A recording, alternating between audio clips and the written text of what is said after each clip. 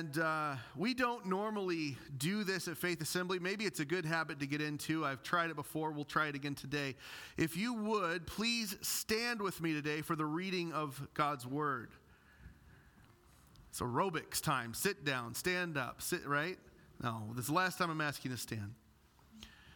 We're going to begin reading in verse 17. And for those of you who have heard me preach over the last few years, you know this is a story in the Gospels that I reference often. This is one of my most favorite Jesus stories in the Gospels. And so we're going to read it today, beginning in verse 17. And he was setting out on a journey, and as he was setting out on a journey, a man ran up to him and knelt before him and began asking him, "Good teacher, what shall I do to inherit eternal life?"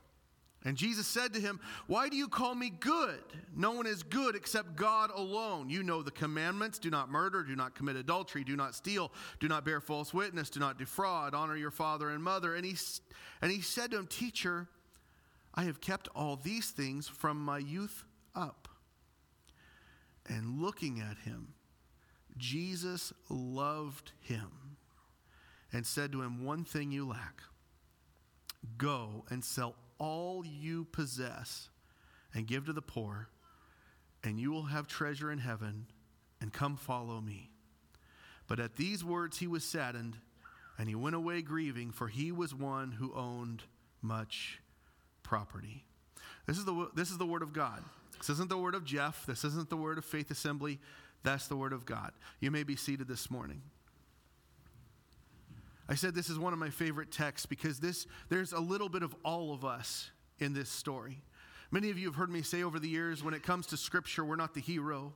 We are the villain, or we are the damsel in distress at best. And in this story, we see very much a part of ourselves in this rich young ruler. There's one thing I hope you take away from this. I hope as the Scripture unfolds, I hope this becomes very clear to you today. Everyone must decide how much they want to follow Jesus. I'll say it again. Everyone must decide how much they want to follow Jesus. In church, it's not on the slide, but Jesus is an all or nothing person to follow. You cannot do it halfway. You can know Jesus, you can know about Jesus, and this young man did. And the other Gospels tell us he was rich. Mark's going to tell us he was very wealthy, he owned much property. Matthew and Luke are going to also kind of shape our view of this young man. He was a ruler. That's why the sermon title is The Rich Young Ruler. He was likely a ruler in the synagogue, and he was young. And he knew about Jesus enough to come running to him, but there was never a relationship established. There are a lot of people who know a lot about Jesus, but they don't know Jesus to the point it has changed them from the inside out. Many people, I'm quoting a much better preacher than myself here. He said, many people will miss heaven by 18 inches, the distance from their head to their heart. They know who Jesus is. They know about him. They know what the Bible even might say about him. They might know the historical versions of him that the extra biblical text, Josephus and guys like that wrote about, but they don't know him as he truly is. I heard another preacher say recently, everybody loves Jesus. Everybody loves Jesus until you begin to define who Jesus is. Knowing the good teacher and surrendering to the good teacher are two vastly different things. And we have to come to grips with that. We have to understand that. And that has to also shape how we share Jesus, how we evangelize, how we spread the good news. Because there should be some desperation behind that so that people do understand that there has to be a relationship with him if there is ever to be an inheriting of eternal life. Everyone must decide how much they want to follow Jesus. And he is an all or nothing person to follow. I only have with me today 2 pages of notes. And for those of you who know when I preach, normally I'm around 20 pages of notes. So if this goes really fast, okay. If it goes really long, okay. But guys, we must understand this is the truth of Christ. That we can run to him like this young man did, but how we walk away after having that encounter, that is the key. That is what matters for all eternity. We look back at verse 17, it says, and as he was setting out on a journey, I'm going to stop right there. That word journey is the Greek word hodon. And it's not really journey, it's path or road. Jesus is the only person who the whole purpose of his being born was so that he could die. And ever since that manger, ever since that first Christmas, ever since Bethlehem, the star, the shepherds, all those things, he has been on this path, this journey. And he is getting ready to set out on it in this moment. He is leaving this area they call Perea, and Jerusalem's at the center. And he's been circling it. And now, and you read later in chapter 10, now he is heading to Jerusalem. Now Jesus is heading knowingly to the cross. And someone comes running to him. And what does he do? Does he say, hey, keep up. You got to keep up with me. I got places to be. This is important. No. Church, he had to have stopped. Because the man comes up and he kneels. It's a stationary position. You don't kneel and slide, right? No matter what God is doing, no matter where he's headed, if you are going to run to him in sincerity, he will take time to stop and listen. He's not a God who says, hey, you need to keep up with me. He says, no, I'll come to you. We see that in the prodigal son's parable. We see that in the fact of the cross itself, that God himself steps out of heaven and comes to earth to die as a sacrifice for our sin. So Jesus is getting ready. He's on his path. He's on his road, on his journey. A man ran up to him and knelt before him and began asking him, good teacher, what shall I do to inherit eternal life? We've seen other people do this. The demoniac in Mark 5 runs to Jesus, falls down before him. Jesus, Son of God. He acknowledges who he is. We see Jairus, another synagogue ruler, another synagogue teacher, run to Jesus. Right after the demoniac scene, he runs to Jesus. He falls down before him and says, Jesus, my daughter is sick. Can you come heal her? This is not uncommon. People run to Jesus. In Mark 6, a whole crowd, when they got out of the boat, immediately the people recognized him and ran about that whole region and began to carry here and there on their mats those who were sick to the place they heard he was, so that he might heal, so that he might teach, that he might touch their lives. Again, I tell you, people tend to run to Jesus very easily. But it is how they walk away that makes a difference. They either walk away changed or they walk away disappointed. Notice this man ran.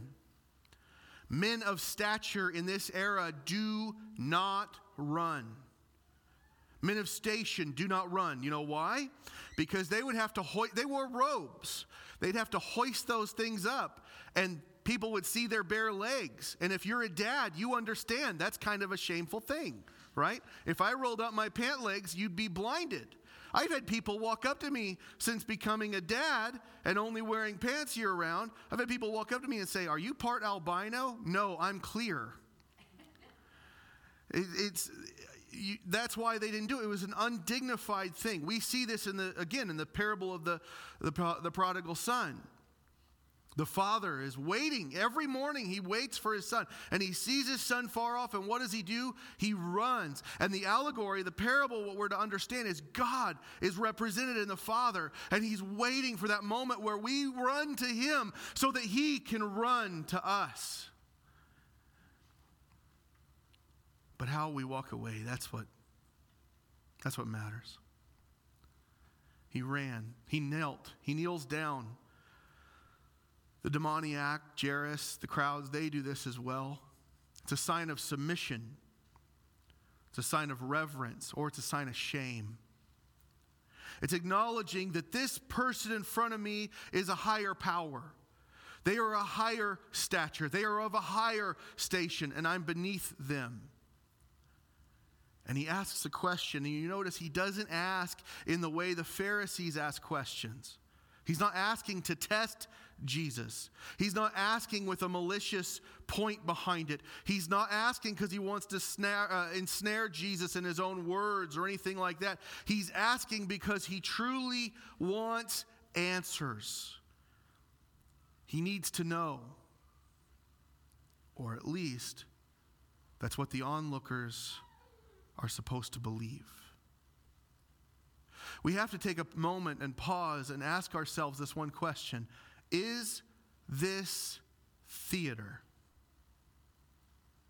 I love the story of the rich young ruler. And as I was studying it this week, this is the first time I encountered this theory that thought that he's just putting on a show. That he's trying to flatter Jesus. I never thought of that before. In fact, he calls him good teacher. You don't do that, by the way, in this era. Nobody would go to a rabbi and call them good. Just didn't do it. In all of history, there's only one extra biblical letter they found, a letter to Rabbi Eleazar of Hagrania, and it's found, and it reads like this. It says, "Good greetings to the good teacher from the good Lord, who from his bounty dispenses good to his people." And there are parallels in that alone, that there is God's goodness, God's bounty, God's wealth distributed, God's blessing. But you don't normally do that unless you are attempting to flatter the person. And notice what he says, what else he says to Jesus. What shall I do? Good teacher, what shall I do? In other words, he's saying, Jesus, prescribe a work for me that I might do in order to save myself. Give me something to do, Jesus, that I can make myself right before God. You understand, we do this too. We conjure this up in our own lives, in our own prayer time and things of that nature. It's legalism of our own design. We try to find favor. We try to earn God's blessing, his grace, his reward, his recognition. If Jesus, if you could just give me a pattern to follow, the right words to say, the right things to do, then I will be right before God and I can be happy. I can be satisfied. Church, following a pattern to get what you want, saying the right words, that's not Christianity. That's witchcraft. That's making a potion or a spell. That is not a prayer. That is not obedience. Again, I would tell you it's the same as witchcraft. People might say, well, we want revival. We want a real revival, and we know what we have to do to get revival. That's not revival. That's a conjuring. And we want to have revival so we can say that we did something. True revival comes when we submit to Christ and people are brought into repentance and lives are changed. Not when a great show happens or a good moment or a good experience. That's not revival. I've seen a lot of talk of revivalism, but there are very few true revivals where people come and they experience Christ changing them. They go and they say, I had a good time. I've actually watched some videos out of Asbury College this past week. I've listened to the sermon that kicked off the entire thing. It was okay. And people are saying, oh, it's so great, it's so good. You can feel the presence of God, but not very rarely. And I have heard some say there's actual people repenting at the altar. There are lives being changed. Praise God for those who are. I'll talk more about that as we go. But if we do the revival, it's not a revival that will last. We say, what shall we do?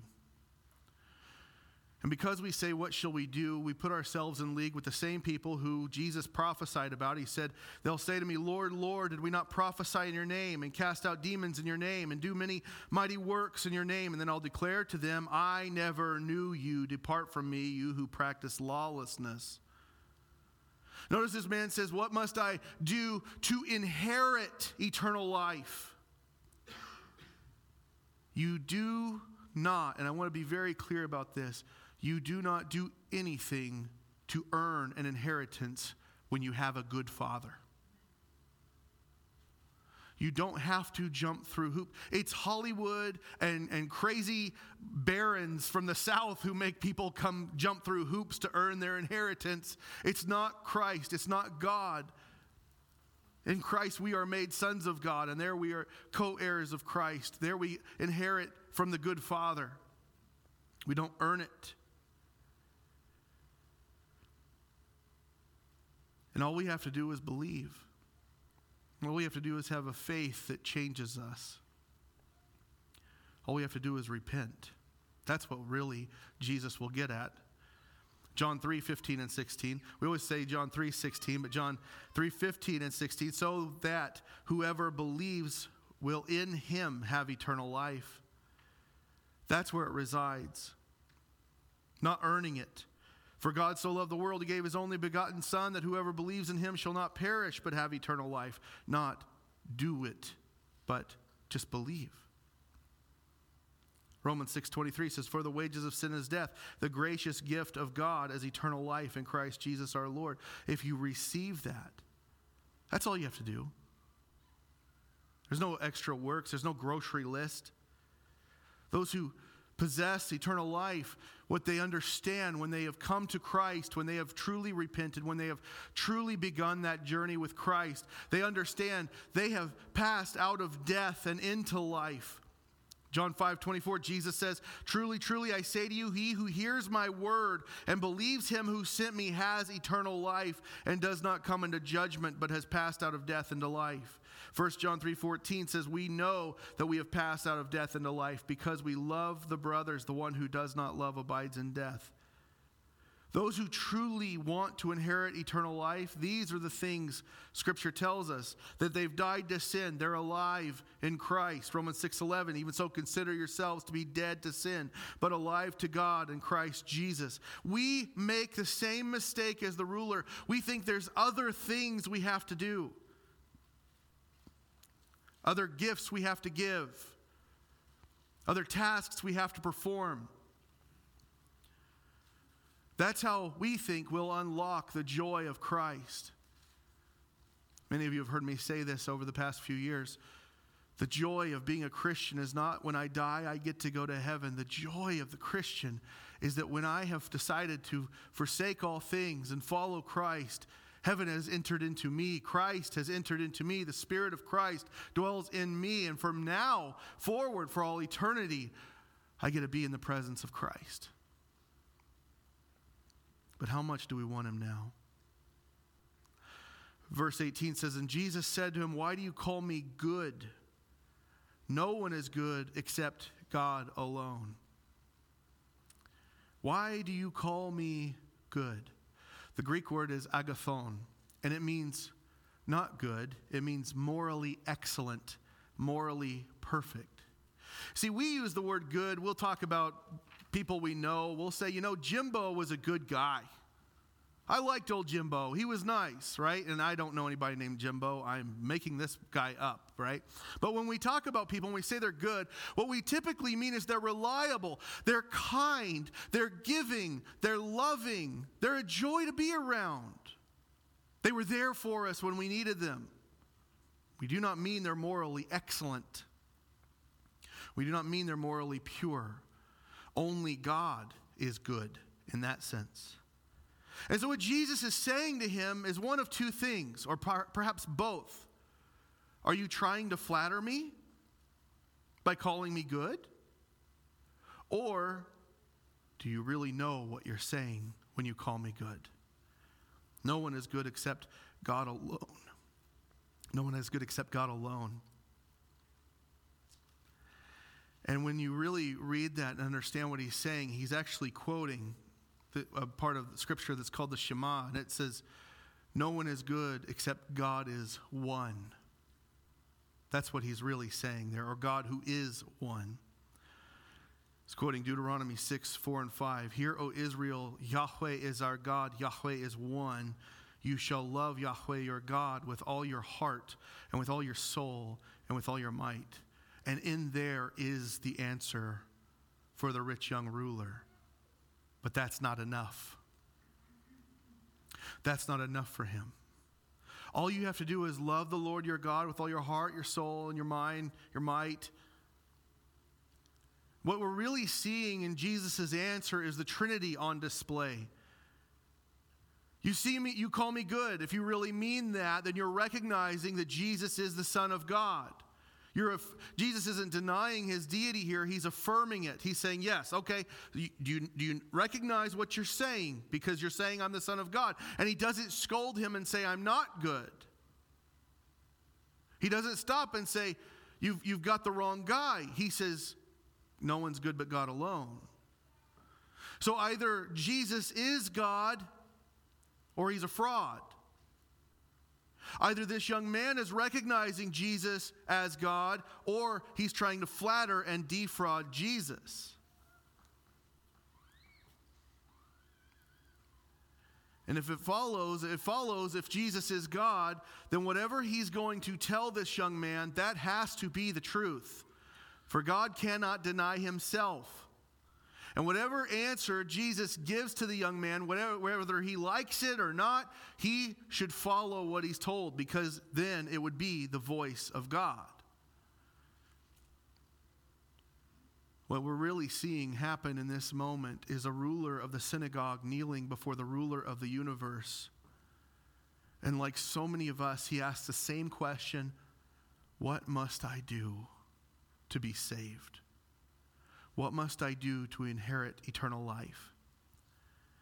In verse 19, Jesus goes on. He says, you know the commandments. Do not murder, do not commit adultery, do not steal, do not bear false witness, do not defraud, honor your father and mother. And it always fascinates me when I read this. Why does Jesus pick these?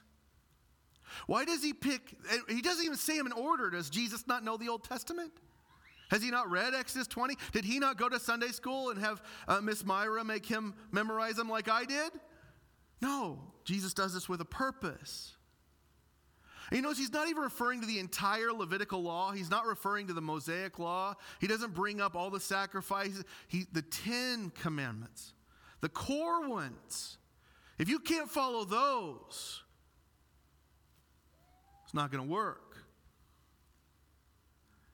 And he brings up the first one as the sixth one. The first one Jesus mentions is do not murder. That's premeditated killing. That's intentionally ending the life of someone.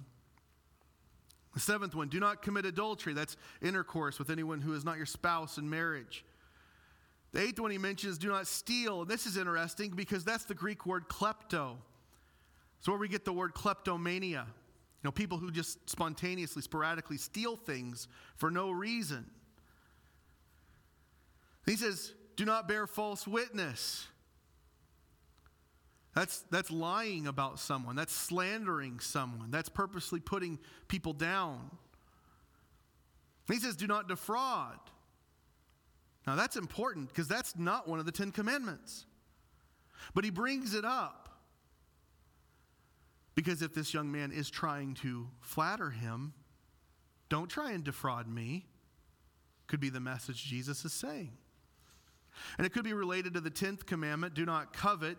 That's aposterio is the Greek word there. And that's depriving someone by deceit. See, klepto, you're just taking something without someone's permission. Aposterio, that's where you're taking it, but you're swindling them out of it. You're cheating them. In a sense, what Jesus might be saying here is if you're trying to play me, just know it didn't work. And then he circles back to the 5th commandment. Honor your father and mother. Respect your parents. The Apostle Paul tells us that's the first commandment with a promise. He leaves out Exodus 20, 1 through 8. Have no other gods. Don't make any carved images to worship. Don't use the Lord's name in vain. Remember the Sabbath to keep it holy. Why does he do that? Because all of those have to do with the relationship with God. This young man doesn't want that. He doesn't want a relationship. He wants legalism. He wants something to do. To truly gain eternal life means willing to lose it all for Christ. He doesn't want that. He wants action. He wants to feel like he's a big part of it.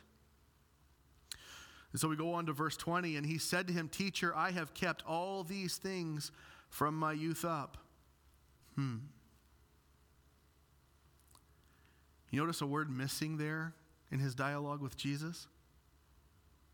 Where'd the word good go? See, Jesus didn't give him the answer he wanted.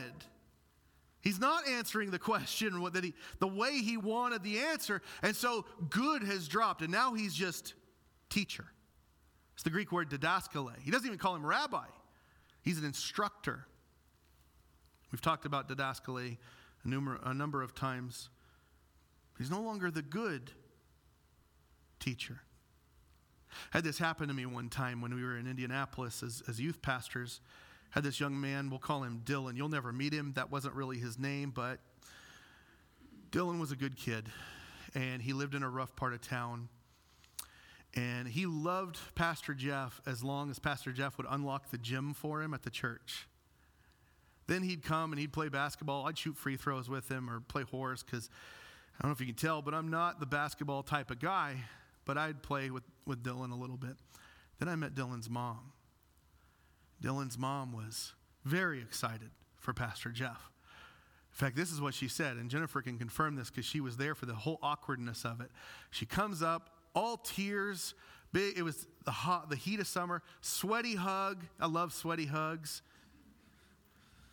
Not really, but she gave me a big, sweaty, teary hug. Oh, Pastor Jeff, you're my angel. What? Do I look like an angel? Maybe the way Ezekiel describes them, right? No. You're my angel. You're going to save my boy. No, hold on a second, lady. No, I can't save him. Only Christ can save him. My whole job is to take him to Christ, to give him, to be used by the Holy Spirit to get him into a right relationship with Jesus. I can't save him. Oh, but you're my angel. Okay. Couple months go by and Dylan stops coming for a while. And now when I call and I talk to his mom, it's Pastor Jeff. I'm not an angel anymore. It's Pastor Jeff because Dylan didn't want to come and play basketball. He got running with some friends and he didn't have time for me. But Pastor Jeff will really love that you call him, really love that you're reaching out to him. Well, we merged churches. We lost the church with the gym, and Dylan ended up just kind of dropping out of youth group altogether. But guess what? I became a probation officer after I left that job, and Dylan ended up on probation. I wasn't Pastor Jeff that day knocking on his door. Hey, Jeff. Wait, I thought I was Angel. What happened here, right? That's what happens. That's what we do.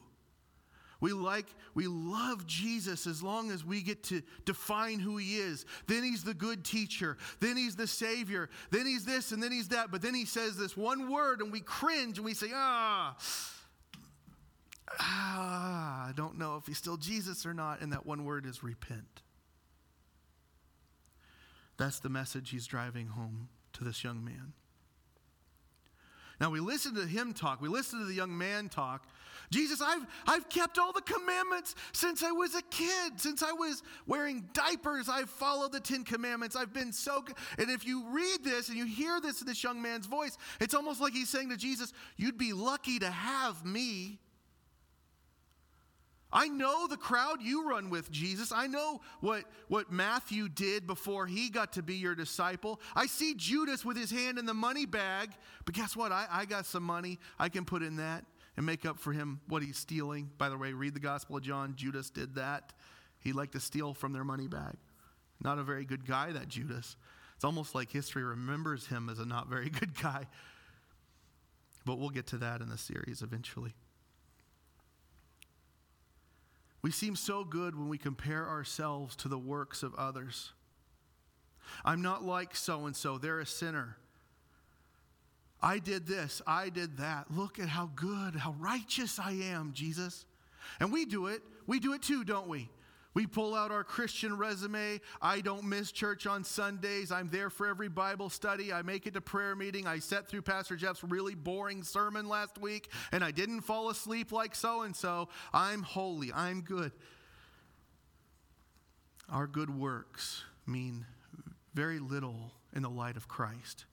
Isaiah says, yet all of us have become like one who is unclean, and all our righteous deeds are like a filthy garment. And all of us wither like a leaf, and our iniquities, like the wind, carry us away. There is no one who calls on your name, who awakens himself to take hold of you. For you have hidden your face from us, and have melted us into the hand of our iniquities. But now, O Yahweh, you are our Father. We are the clay. You are our potter, and all of us are the work of your hand. In other words, we puff ourselves up. We try to tell ourselves how righteous we are, how good we are, just like the rich young ruler. But in the light of Christ, we are so very small. We like to do this.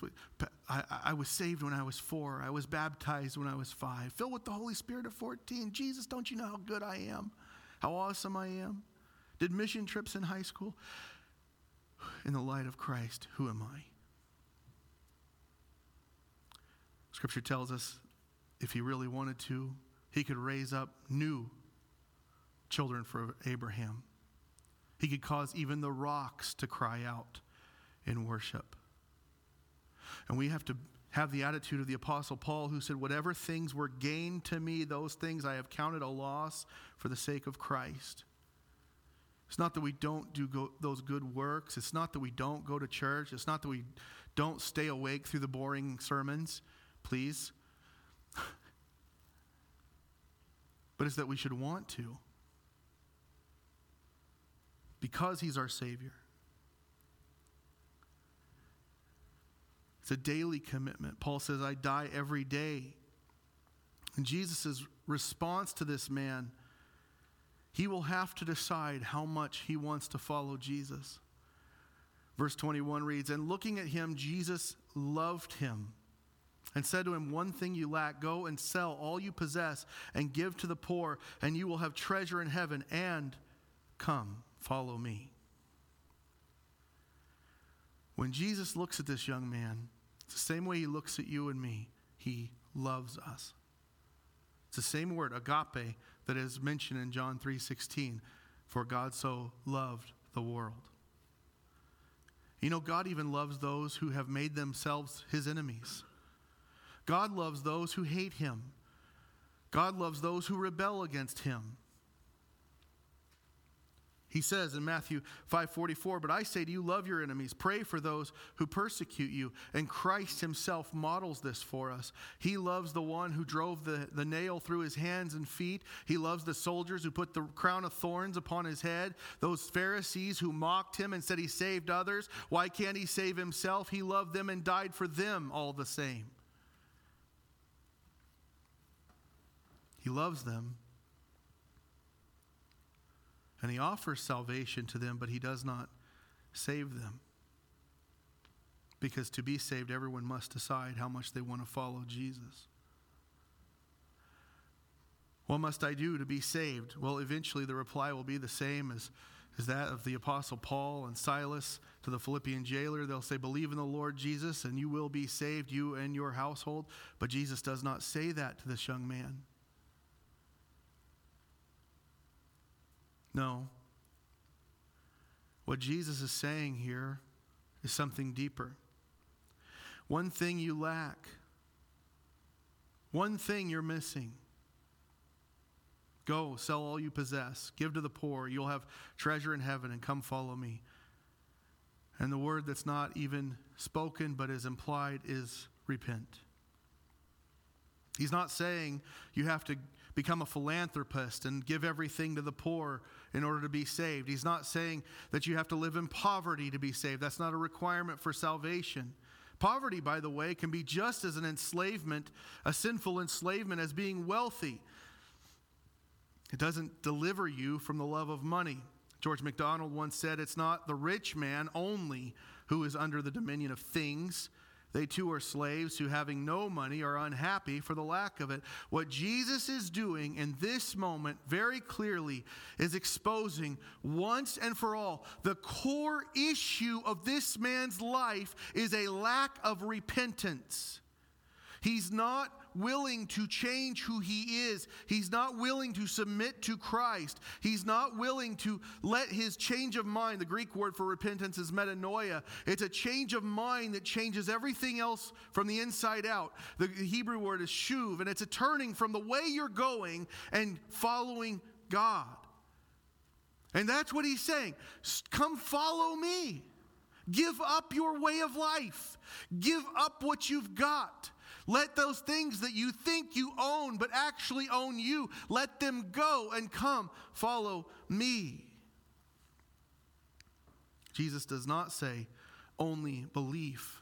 Only believe, because belief was never this man's problem. Repentance was. He said sell all. He is an all or nothing person to follow. This man had stored up treasures on earth. This is exactly what Jesus spoke against when he said, do not store up for yourselves treasures on earth, where moth and rust destroy, where thieves break in and steal, but store up for yourselves treasures in heaven, where neither moth nor rust destroys, and where thieves do not break in and steal. We must choose all of Jesus or not at all. It is all of him or Jesus not at all. You cannot follow Christ dragging the treasures of this world behind you. It weighs you down too much for you to go where he will call you to go. I'll say it again. You cannot follow Jesus dragging your treasures of this world behind you.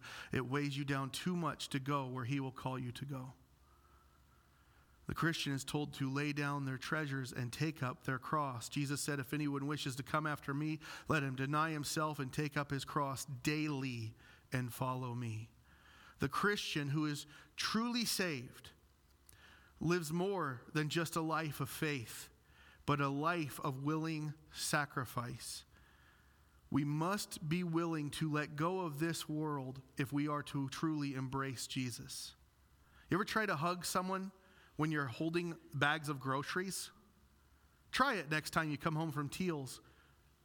Doesn't work. It really makes for an awkward hug. It's not a good hug. You cannot embrace Jesus while holding on to the things of this world. Verse 22, the last verse. But at these words he was saddened, and he went away grieving, for he was one who owned much property. And here we see, you know why Jesus didn't mention the first 4 commandments? Have no other gods, no other graven images to worship, because this man couldn't keep the first 2. He called him good teacher. He spoke in vain. And while he might have kept the Sabbath, he didn't surrender to the Lord of the Sabbath. And we truly see why Jesus didn't mention those. And the man's countenance falls. Notice the progression of him. It's run, kneel, ask, good teacher, teacher, sad, disappointed. What a roller coaster of a day. He had faith to run. He had faith to kneel. He had faith to ask the greatest teacher who ever walked the earth, but not faith to abandon his things. No, not the faith to leave this world behind and follow Jesus. Martin Luther once said, "A religion that gives nothing, costs nothing, and suffers nothing is worth nothing." J.C. Ryle, building upon that, he says, "A cheap Christianity without a cross will prove in the end a useless Christianity without a crown." And the question becomes, who owns you? What owns you? Where are your treasures? Therefore, where is your heart? We do not earn our salvation. It is a free gift, but it is the gift that's worth exchanging all other things for. Is it worth selling all things to gain it? Jesus says the kingdom of heaven is like a treasure hidden in a field, and it was worth selling all you own to buy that field. It's like a pearl of great value, and you sell all you have in order to buy that. It's not that we have to sell everything, but that it's worth selling everything, to the point the things we have are worth giving up. It costs us nothing to receive him, but it will cost us everything if we're to live it. And Jesus is a model of this for us. And that's why Revelation calls him our true and faithful witness.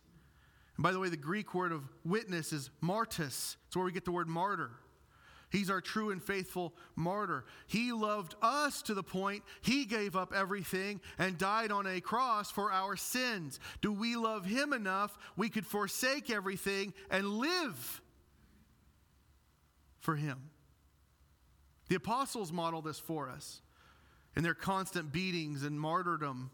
Fox's Book of Martyrs, every page tells the testimony of someone who did not count this life worth living for, but gave it up in order to live for the next. Jesus said, "Whoever does not carry his own cross and come after me cannot be my disciple." And he compares the weight of that decision, and it's a weight that many people have never considered. Even those who for years believe themselves to be faithful Christians, maybe they have not even counted the cost of someone who has poured the foundation for a tower. This is Jesus' analogy, not mine. They've poured the foundation for a tower, and they look at their money and they don't have anything left to build the rest of the tower. And Jesus says they'll become a mockery. They're unable to finish. And he concludes by saying, "So then, none of you can be my disciple who does not give up all his own possessions." Have we counted the cost of following Christ? Because what we give up is nothing compared to what we gain in him if we submit to Christ as our Lord. You know, I've never met somebody in my entire life, I've never met someone who said they regretted living for Jesus Christ. I've met plenty of people who said, "I wish I spent more time living for him.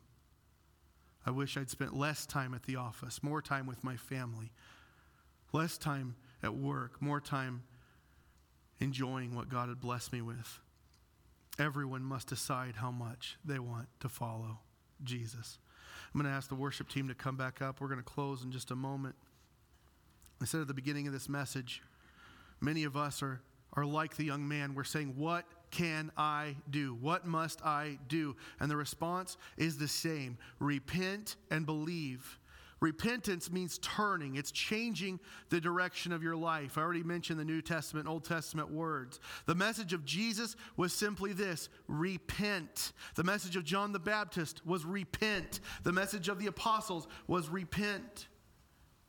On the day of Pentecost, the crowd asked Peter, they said, "What must we do to be saved?" And Peter responded, "Repent and each of you be baptized in the name of Jesus Christ for the forgiveness of your sins, and you'll receive the gift of the Holy Spirit." If repentance means changing of the magnitude of which I'm speaking, what is holding control over your life that impedes your repentance? What needs to be let go? What idols need to be cast down? What things are we clinging to? You know, 4 years ago when I came to be the pastor here, I've mentioned this before, but many of us sat down in my office and we talked about the future of Faith Assembly and the past and things like that. And one of the things I asked almost every member of the church was, what sacred cows are there in the church? What are the things we shouldn't mess with right away? Oh, no, we're ready for change. We're ready. We don't have any sacred cows at Faith Assembly.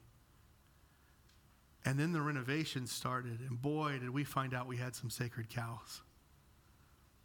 It's the same way in your life when we say, Holy Spirit, I don't think I do have anything else over me. Holy Spirit, I don't think there is anything else that holds sway over me. I don't have any other thing that I'm clinging to, Jesus. I just want you. And then when we actually pray, Holy Spirit, speak to my heart. And the Word of God begins to touch our heart. And we see, oh, but you know what, Lord, you are Lord of all, but let's not touch that. Today, church, I would challenge you as we worship, ask the Holy Spirit what sacred cow needs toppled over today. Changes begin to happen, and it's not easy. No one ever said it's easy. I looked at this Asbury College revival. Facebook's blowing up all about it. And you know what? If it's truly from God, awesome. Praise God. That's amazing. I pray lives are changed. I listened to the message by Zach, I think his name's Mercreebs. Can't read my own handwriting. He's a coach at their college, and he preached this simple message. What do you love? Who do you love? And they've been having a revival service ever since. It's not like it was a powerful sermon. It was good. It was okay. Wasn't a lot of shouting or anything like that, but people began to realize, I don't love Jesus the way I ought to. And you know what, church, I'm going to let you in on a little secret, because whether that's a significant or true revival or not, he's still the same God here. He can still touch your heart here today, as he's touched the students all week long there. So today, I would ask you as we sing, pray, Holy Spirit, what's my sacred cow? What's something I'm clinging to? What am I saying, Lord, I know I need to let go of this, but not today, please. Let go of it. Cast it down. I'm going to ask you all to stand. We're going to close as we sing. Again, pray the Holy Spirit searches our hearts and touches our hearts. What idol are we clinging to today?